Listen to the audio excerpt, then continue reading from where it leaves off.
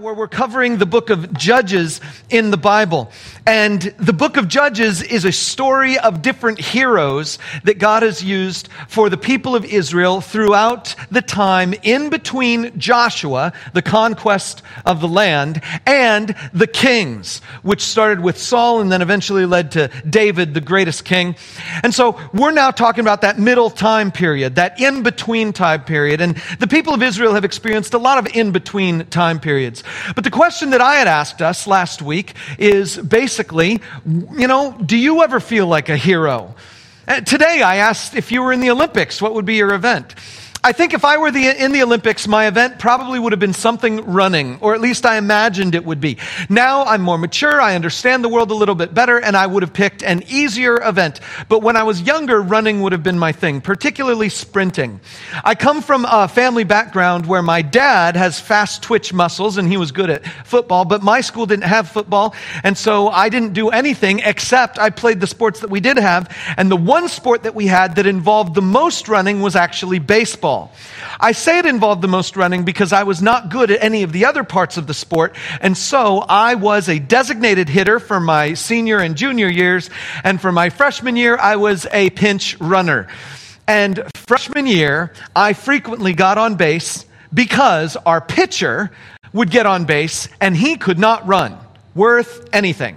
But he could hit the ball, and so he could get on base, and then I would be brought on to run for him. My nickname in high school was Speedy, and the coach loved it when I got on base because he knew he could steal just about anything, anytime. So there I was. Craig Van Holzen got on first base, and we were in the last inning of our game at home against Hesperia Christian. My goodness, Hesperia Christian. Oh, we hated Hesperia Christian. I'm from Apple Valley. We were Apple Valley Christian. We were the real Christians. They were from Hesperia, and even though Hesperia in Spanish means beautiful, we did not think that of them. And so they were our main rival. Anyway, it's the last inning. We are tied, and I'm on first base because Craig Van Holzen, our pitcher, went to first base, and they put me into pinch run for him. The pressure is on as I look over to my coach, and he tells me to steal second base. And I'm like, okay, fine. And so after a number of times jumping back to first base when the guy threw over to me, there I was. The guy begins to pitch towards home plate, and so I take off running. I get to second base at exactly the same time as the ball. It's there. Oh my goodness. I could have been called out depending on whether the umpire thought whatever he thought or not, but he called me safe. And so I get up and I'm standing there on second base, and I look over at my coach, and he tells me to steal third. And I'm like, no, you don't do third stealing. Third stealing is for like the crazy people, the crazy fast people. But he tells me to steal third. Anyway, the pitcher doesn't pay attention, so I get this massive lead. I'm halfway to third by the time he begins to make his move towards the home plate. And so I just take off and run, and then I make it to third base standing up. No problem whatsoever. I didn't even have to slide. And there I am at third base. And I look over at my coach, and he does this. The sign goes like this.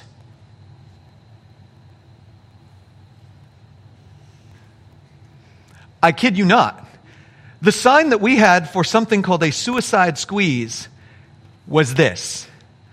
I don't know if you know baseball, but a suicide squeeze is when the person at third base pretends they're going to steal home.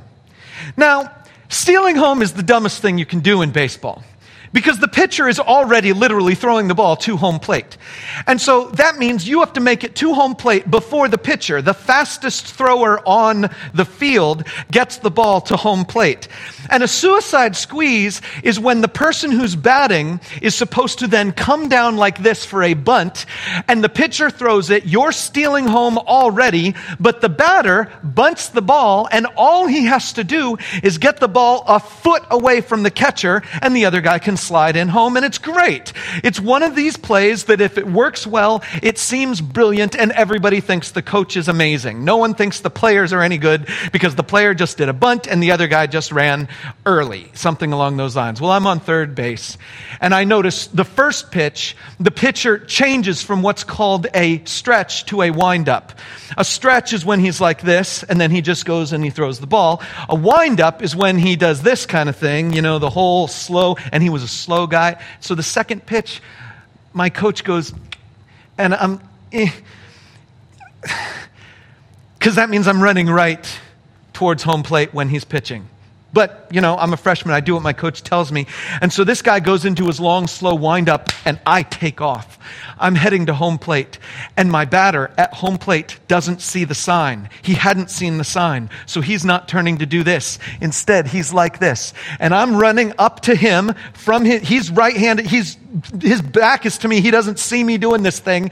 I'm running right up to him, and he swings away, and his bat is like here when my head is like here, and I just hit the deck. I just go down. He missed hitting the ball. He struck, but it wasn't an out. He missed hitting the ball. The catcher was freaked out because he didn't know what was going on. The pitcher was freaked out, and so he threw the ball. I slid underneath the guy's legs, and I'm safe, and I'm home, and we win, and it was amazing. The coach and everybody came out. The guy who was at the base, home plate, he freaked out because he was afraid he almost took my head off, and he's like, "Oh my goodness, I can't believe I just did that." And anyway, we won, and it was the only time in my life that I ever been actually picked up by my team and carried. I think because they were all terrified that they had almost killed me. But that's probably the event I would have been in. But I did tell you that was freshman year of high school, right? It's sad when your most heroic moment in life happened before you could drive. Yeah, I don't have any other real heroic moments since then. And that's the sad truth, the hard truth about adulthood, is that we simply aren't the heroes we want to be. We imagine ourselves as some kind of hero, and there's a hero we want to be, and yet, as we grow older, we realize we're not that. But then sadly, the other half of this hard truth is that we frequently don't want to be the heroes we can be. Frequently in our grasp is the ability to be heroic about some particular thing, and for whatever reason, we just aren't in the mood, or we don't feel like we can do it. We're looking at the book of Judges because there's a principle that is revealed in Judges that repeats time and time again that I want to reaffirm to you, especially now when none of us feel ready to be heroes. It's this: I am a hero, but I need a hero. I am a hero, but I need a hero. The book of Judges is about normal people stepping into their role as being a hero, and also other people recognizing that they desperately need a real hero to come into their world. We talked last week about some of the details of Judges you need to know, and so I'm just going to give you a really quick summary of them. The basic idea is that the book of Judges reveals to us there's this downward trajectory that humanity is always on, and the reason we're on this downward trajectory is because of something called sinful freedom. We are free in some respects, and we are sinful in many respects, and when you put those two things together, we make choices for ourselves that seem right, but lead us on a downward path. And so the trajectory of humanity is on a downward slope because of our sinful freedom. But here's the lesson we learned at the end of last week. God is a God who continually gives more grace. His pattern, his practice is to always give more and more grace. And so now we're face to face with the Israelites. And they have come out of Egypt where God has rescued them. They wandered in the wilderness for 40 years because they had been disobedient once before. And Moses led them through their wandering in the wilderness. And then Moses died and Joshua led them into the promised land. And now Joshua is dead. And we read in Judges chapter 2, this is what we saw last week. We read in this section what happened after Joshua was dead. The bottom line is they stopped doing what God had told them to do, which was to clear out the land of all of the enemy people. They stopped doing that, and God says these words to them. I'll put it up here on the screen. It says, "Therefore the Lord was very angry with Israel and said, because this nation has violated the covenant I ordained for their ancestors and has not listened to me, I will no longer drive out before them any of the nations Joshua left when he died." Let's keep going. He says, "I will use them to test Israel and to see whether they will keep the way of the Lord and walk in it as their ancestors did." What God said is, because you didn't keep the promise, I am going to stop that promise and shift to a different promise. And the different promise is, now I'm going to leave all the enemies in the land and they will be an annoyance to you for your whole time here. We talked a little bit about that last week and how that changed the trajectory of the nation of Israel. But today we're going to pick it up in Judges chapter 3, verse 1. And we're going to begin to learn of some of the judges that God brought into Israel. Chapter 3, verse 1. "These are the nations the Lord left to test all those Israelites who had not experienced any of the wars in Canaan. He did this only to teach warfare to the descendants of the Israelites who had not previously had battle experience.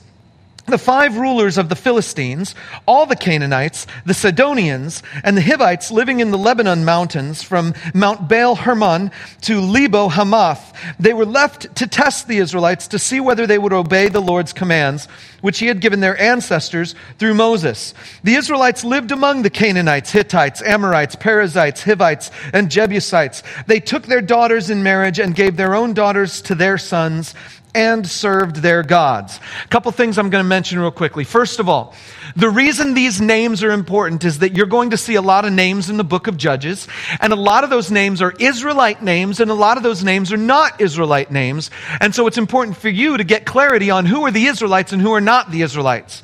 And so when you're talking about the people who are not the Israelites, they almost always show up in this list in this same order. The Canaanites, Hittites, Amorites, Perizzites, Hivites, and Jebusites. But you're also going to see other names that get sprinkled on. So if you see a name that you don't know, you have to try to decipher, is that an Israel name or is that not an Israel name? Is that the nation of Israel, one of the tribes in the nation of Israel, or is that someone else? Is that one of the outsiders? And it will help you as you move through it. So they're important, at least to give you the framework of what's actually happening. But the most important part of that line is at the end of verse 6, where it said, they served the other gods. So, what's God going to do? Verse 7. "The Israelites did evil in the eyes of the Lord. They forgot the Lord their God and served the Baals, Baal was a god of fertility. And sometimes serving a god of fertility involved doing fertile things as human beings. And so that's one of the ways they served the Baals. And the Asherahs, and Asherah was a pole that represented the goddess of the day. So Baal was sometimes a statue, but sometimes it was an altar where they sacrificed things on. And Asherahs were poles that were to worship the goddess Asherah. Anyway, keep going. "The anger of the Lord burned against Israel so that he sold them into the hands of Cushan-Rishathaim, king of Aram-Naharaim, to whom the Israelites were subject for 8 years. But when they cried out to the Lord, he raised up for them a deliverer, Othniel, son of Kenaz, Caleb's younger brother, who saved them. The Spirit of the Lord came on him so that he became Israel's judge and went to war. The Lord gave Cushan-Rishathaim, king of Aram, into the hands of Othniel, who overpowered him, so the land had peace for 40 years, until Othniel, son of Kenaz, died." A couple things I want to point out to you here. This last week, Wednesday night, I had my core group over at my house. And during that time, one of the people in my core group asked a question about Othniel. And he asked a question about Othniel, son of Kenaz, who was related to Caleb. And we talked about it. And then when I was preparing this message, I'm in chapter 3. Now, my core group last week didn't talk about chapter 3. My core group was talking about chapter 1. But when I'm preparing for this message, I'm in chapter 3.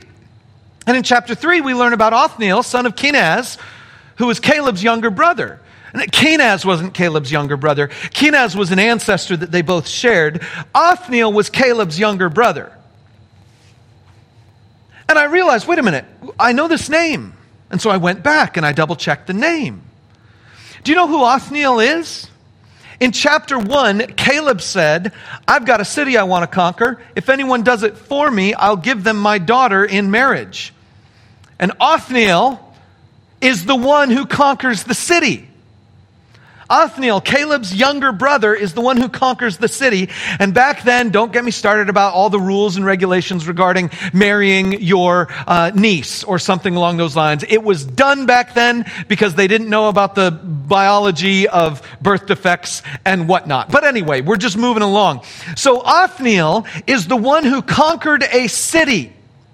My question to you is, if Othniel had conquered a city in chapter 1, how is it that this foreign king was able to rule the nation of Israel for 8 years before Othniel did anything? Othniel in chapter 1 proved that he was a great warrior. He conquered a city to get a girl. But Othniel in chapter 3 is absent for 8 years. He's uninvolved for 8 years. What's going on in those 8 years with this dude? Now, listen, you might be in the same place as Othniel where you're like, hey, that's someone else's deal. That's someone else's fault. That's someone else's problem. I'm dealing with my own stuff over here. I'm not going to deal with other. I don't know what Othniel's deal was. I don't know what his experience was. All I know is that he was a warrior before the 8 years, and then there's 8 years of oppression, and then finally he decides to do something. I don't know what Othniel was thinking during the 8 years. I don't know what Othniel was thinking at the end of the 8 years. But I know what happened at the end of the 8 years to get him to move. Did you see it? It was in verse 10. At the end of those 8 years, verse 10, it says, the Spirit of the Lord came on him, so that he became Israel's judge and went to war. You see, it was the Spirit of God that made the difference. It was the presence of the Spirit of God that made the difference in Othniel's life. We don't know what he was like before. We know he was a capable warrior, but he might have been a lazy person. We don't know what he was like during those 8 years, but we know when the Spirit of the Lord came upon him, that's when he stepped into his real role of being the judge. Let's keep going. Chapter 3, verse 12 now. We're going to look at a guy named Ehud. Now, I'll give you a little warning. The story of Ehud is my favorite all-time junior high Bible story. I'll correct that. Junior high boys Bible story. Junior high girls are lots more mature. But junior high boys eat this story up, and you will find out why in just a minute. Here we go. Again, the Israelites did evil in the eyes of the Lord because they did this, and because they did this evil, the Lord gave Eglon, king of Moab, power over Israel. First of all, the name Eglon is just a good name to make fun of. Eglon. It's just kind of, it's a weird junior high boys kind of name, and it really fits with who Eglon is. Getting the Ammonites and Amalekites to join him, Eglon came and attacked Israel. They took possession of the city of palms. The Israelites were subject to Eglon, king of Moab, for 18 years.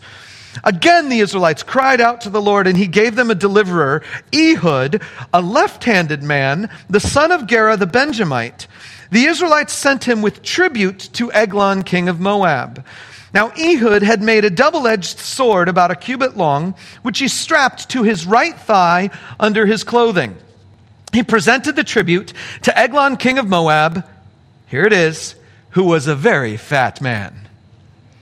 Okay, so now you're getting the picture. Junior high boys, Eglon, good name, conquered the city of palms, interesting city name, and Eglon was a very fat man. I just love the idea that the name that sounds the fattest to me in the Bible belongs to a man who is a very fat man. He's an Eglon kind of man, And so now what happens next is the second most junior high aspect of the whole story. Eglon, I think, is the third most junior high aspect. Now it's the second most. Here we go. After Ehud had presented the tribute, he sent on their way those who'd carried it. All the people who carried the tribute, you guys go on. Go home. But on reaching the stone images near Gilgal, he himself went back to Eglon and said, Your Majesty, I have a secret message for you. The king said to his attendants, Leave us. And they all left. So now it's just Eglon and Ehud by themselves. Ehud then approached him while he was sitting alone in the upper room of his palace and said, I have a message from God for you. As the king rose from his seat, Ehud reached with his left hand, drew the sword from his right thigh, and plunged it into the king's belly. Even the handle sank in after the blade, which if you're holding the handle,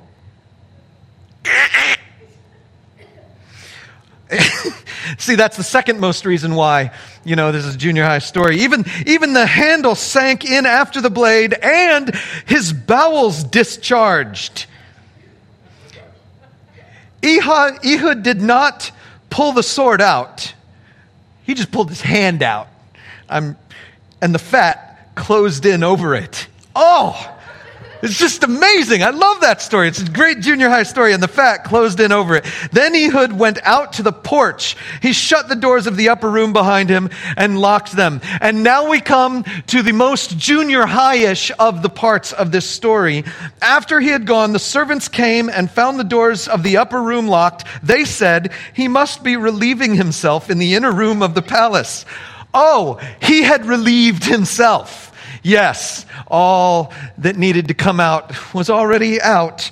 And they waited to the point of embarrassment. But when he did not open the doors of the room, they took a key and unlocked them. There they saw their Lord fallen to the floor dead. While they waited, Ehud got away. He passed by the stone images and escaped to Sarah. When he arrived there, he blew a trumpet in the hill country of Ephraim, and the Israelites went down with him from the hills, with him leading them. Follow me, he ordered, for the Lord has given Moab, your enemy, into your hands. So they followed him down and took possession of the fords of the Jordan that led to Moab. They allowed no one to cross over. At that time, they struck down about 10,000 Moabites, all vigorous and strong. Not one escaped. That day, Moab was made subject to Israel, and the land had peace for 80 years. There are just a couple things that you got to realize about this particular story that I think are incredibly important. And the first thing is a tiny detail at the beginning that we sort of just looked over. Ehud was a left-handed man. That was considered a disability in his day. Left-handed people were at a disadvantage at warfare because a left-handed person was either using his bad hand to swing a sword or was using his shield on the wrong side of his body. Left-handed people were at a disadvantage back then. Left-handed men were at a disadvantage back then. It was considered a handicap. In fact, that's one of the reasons why when Ehud entered the temple, I'm positive, they all double-checked whether or not he had a sword on his left hip.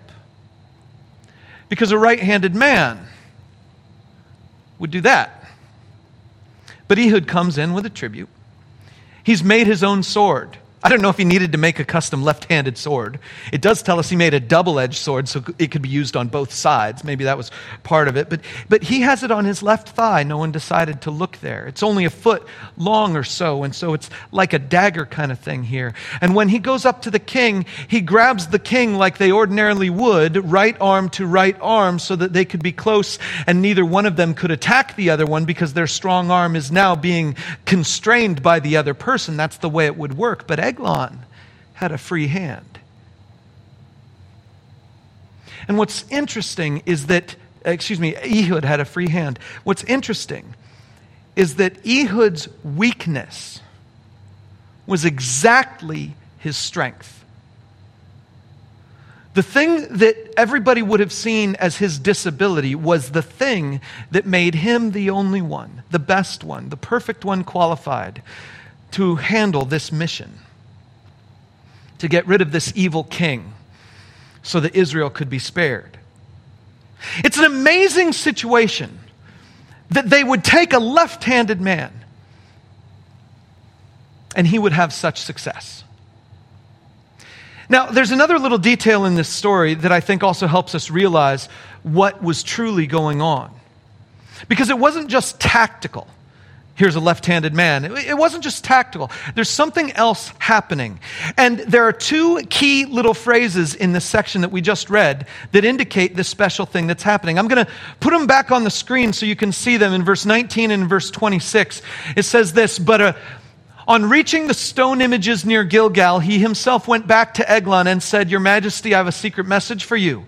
The king said to his attendants, Leave us, and they all left. And then in verse 26, it says, While they waited, Ehud got away. He passed by the stone images and escaped to Sarah. Why in the world would the writer of this text want us to know with detail that twice he had been near the stone images and then did what he wanted to do?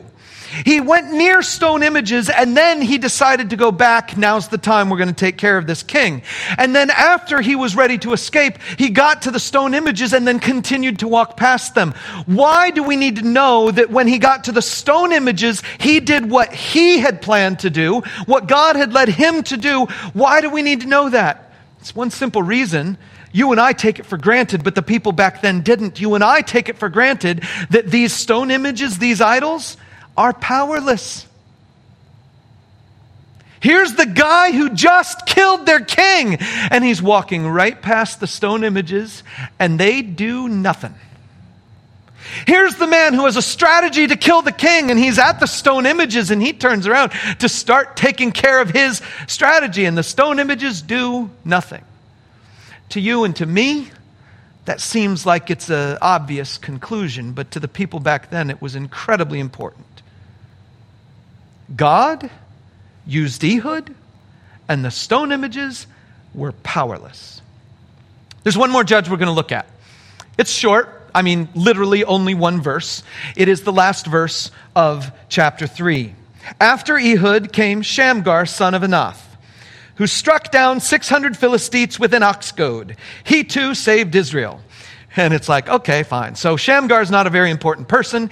He's one of these mini heroes. He's one of these tiny little judges that we don't really care about. Unless, I need to ask you a question.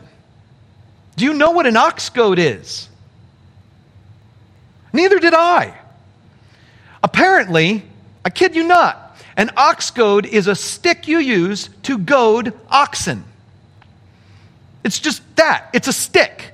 It's a stick that has a ball on the end, probably made of bronze or something, so that when you're standing in the field and you need your oxen to get a move on, you use your stick to poke him.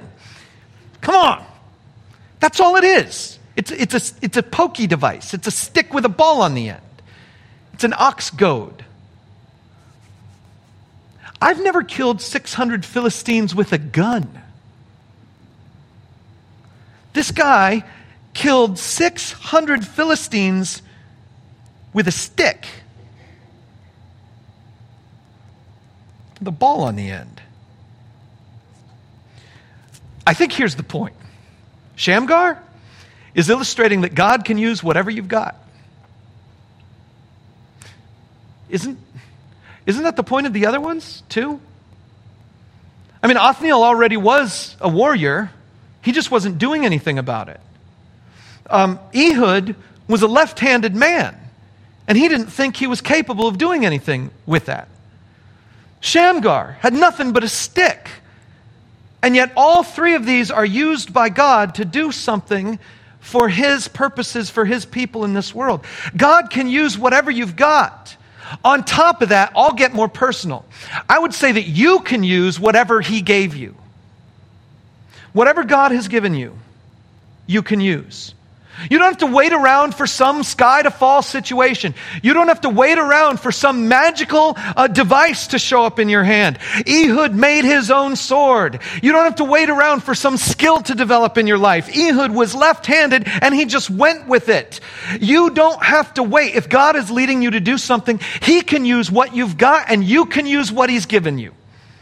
You don't have to wait around for something more. You don't have to wait around for something extra. He can use what you've got, and you can use what he's given you.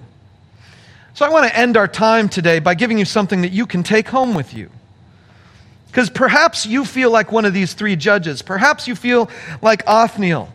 You already did your part. Now it's someone else's time. Perhaps you feel like Ehud. You're the wrong person for the job. I mean, other people are so much more qualified than you. Perhaps you feel like Shamgar. The tools at your disposal don't make sense for the job that you feel you need to do. Maybe you're like one of these people. But for these people, none of those hindrances mattered. I want to flood you with a bunch of verses right now, just to close out our time, that I hope will be an encouragement to you. 1 John 4:4. You, dear children, are from God and have overcome them, because the one who is in you is greater than the one who is in the world. The presence of the Spirit makes all the difference. It made all the difference for Othniel. And that Spirit is in you. Look at this next one. Now to each one the manifestation of the Spirit is given for the common good. Back then, the Spirit came to one person individually for a period of time and then might leave that person, but not anymore. To each one who's a follower of Jesus, each individual one who's a follower of Jesus, the manifestation of the Spirit is given. Not for your individual good, for all of our good. Look at this one. But if Christ is in you, then even though your body is subject to death because of sin, the Spirit gives life because of righteousness. And if the Spirit of Him who raised Jesus from the dead is living in you, then He who raised Christ from the dead will also give life to your mortal bodies because of His Spirit who lives in you. The Spirit of the one who raised Jesus from the dead is alive in you. The power of resurrection is alive in you and in me. Look at this next one. Jesus Himself said, all that belongs to the Father is mine. That's why I said the Spirit will receive from me what He will make known to you. The Spirit of God, according to Jesus Himself, is going to take everything that Jesus ever has been, and He's going to bring it to us. Look at this next one. Very truly, Jesus says, I tell you, whoever believes in me will do the works I've been doing, and they will do even greater things than these, because I am going to the Father. And now, perhaps you're asking the question, well, what is it that Jesus has done? I'm going to read you His own mission statement from Luke chapter 4. Jesus went to Nazareth, where He'd been brought up. And on the Sabbath day, He went into the synagogue, as was His custom. He stood up to read, and the scroll of the prophet Isaiah was handed to Him. Unrolling it, He found the place where it's written, the Spirit of the Lord is on me, because He has anointed me to proclaim good news to the poor. He has sent me to proclaim freedom for the prisoners and recovery of sight for the blind, to set the oppressed free, and to proclaim the year of the Lord's favor. Jesus lived in a time where famine was present, where oppression from the Romans was every day, where poverty was around every sunrise or sunset. Jesus lived in a day where debt would put you in prison. Jesus lived in a day where a scratch on your knee would lead to your death. Jesus was alive in a day where 3 years after He got on the public scene, nails would be hammered through His hands and feet, and He would be hung on a cross in disgrace just because some people wanted to see someone dead. And we complain about 2020 being a bad year. And Jesus proclaimed the year of the Lord's favor.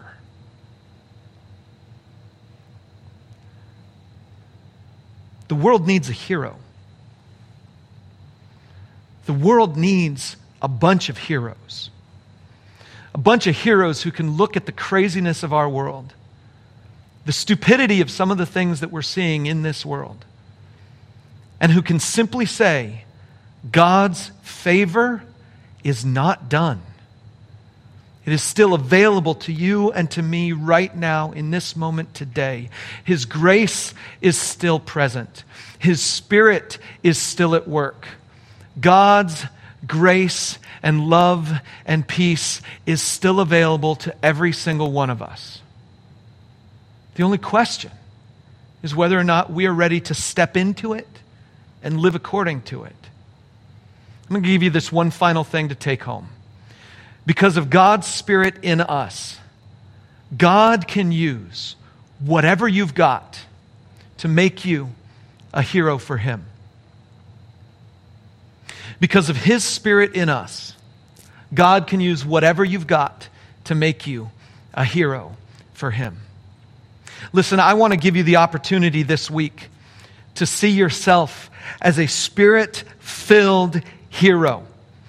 There's a lot of stuff in this world we can complain about. There's a lot of stuff in this world that we can get down and frustrated over. But I'll tell you what, there is a God whose Spirit is still at work. And there is a God who has still given gifts to His people. And there's a God who still is planning to announce the year of the Lord's favor, even in 2020. This year can be the year of God's favor for any one of us who would simply receive it. Because by His Spirit, He will give us what we need for us to do what He's calling us to do.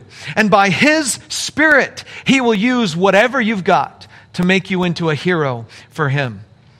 I want to thank you for joining us today, and I want to pray that God would be at work in your life this week. I encourage you to come out sometime and pray for the people around this church building. I encourage you to come out this evening and pray through the neighborhoods a little bit and then join us outside as we spend some time in worship and prayer. Bring a lawn chair if you want, or blankets if they're thick enough to be comfortable on the asphalt back here. Bring a picnic dinner if you want to do that. But we're going to hang out. We're going to have some good time with each other. And I just want to encourage you to be part of the solution, to be part of the team of heroes that God is building in this world today. Let me pray for you.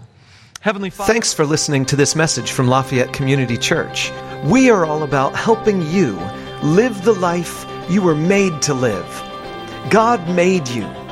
God loves you. And His plans for you are perfect. So if you are anywhere near Lafayette, Indiana, join us this weekend at one of our worship gatherings. And wherever you are, check us out online at LafayetteCommunityChurch.com.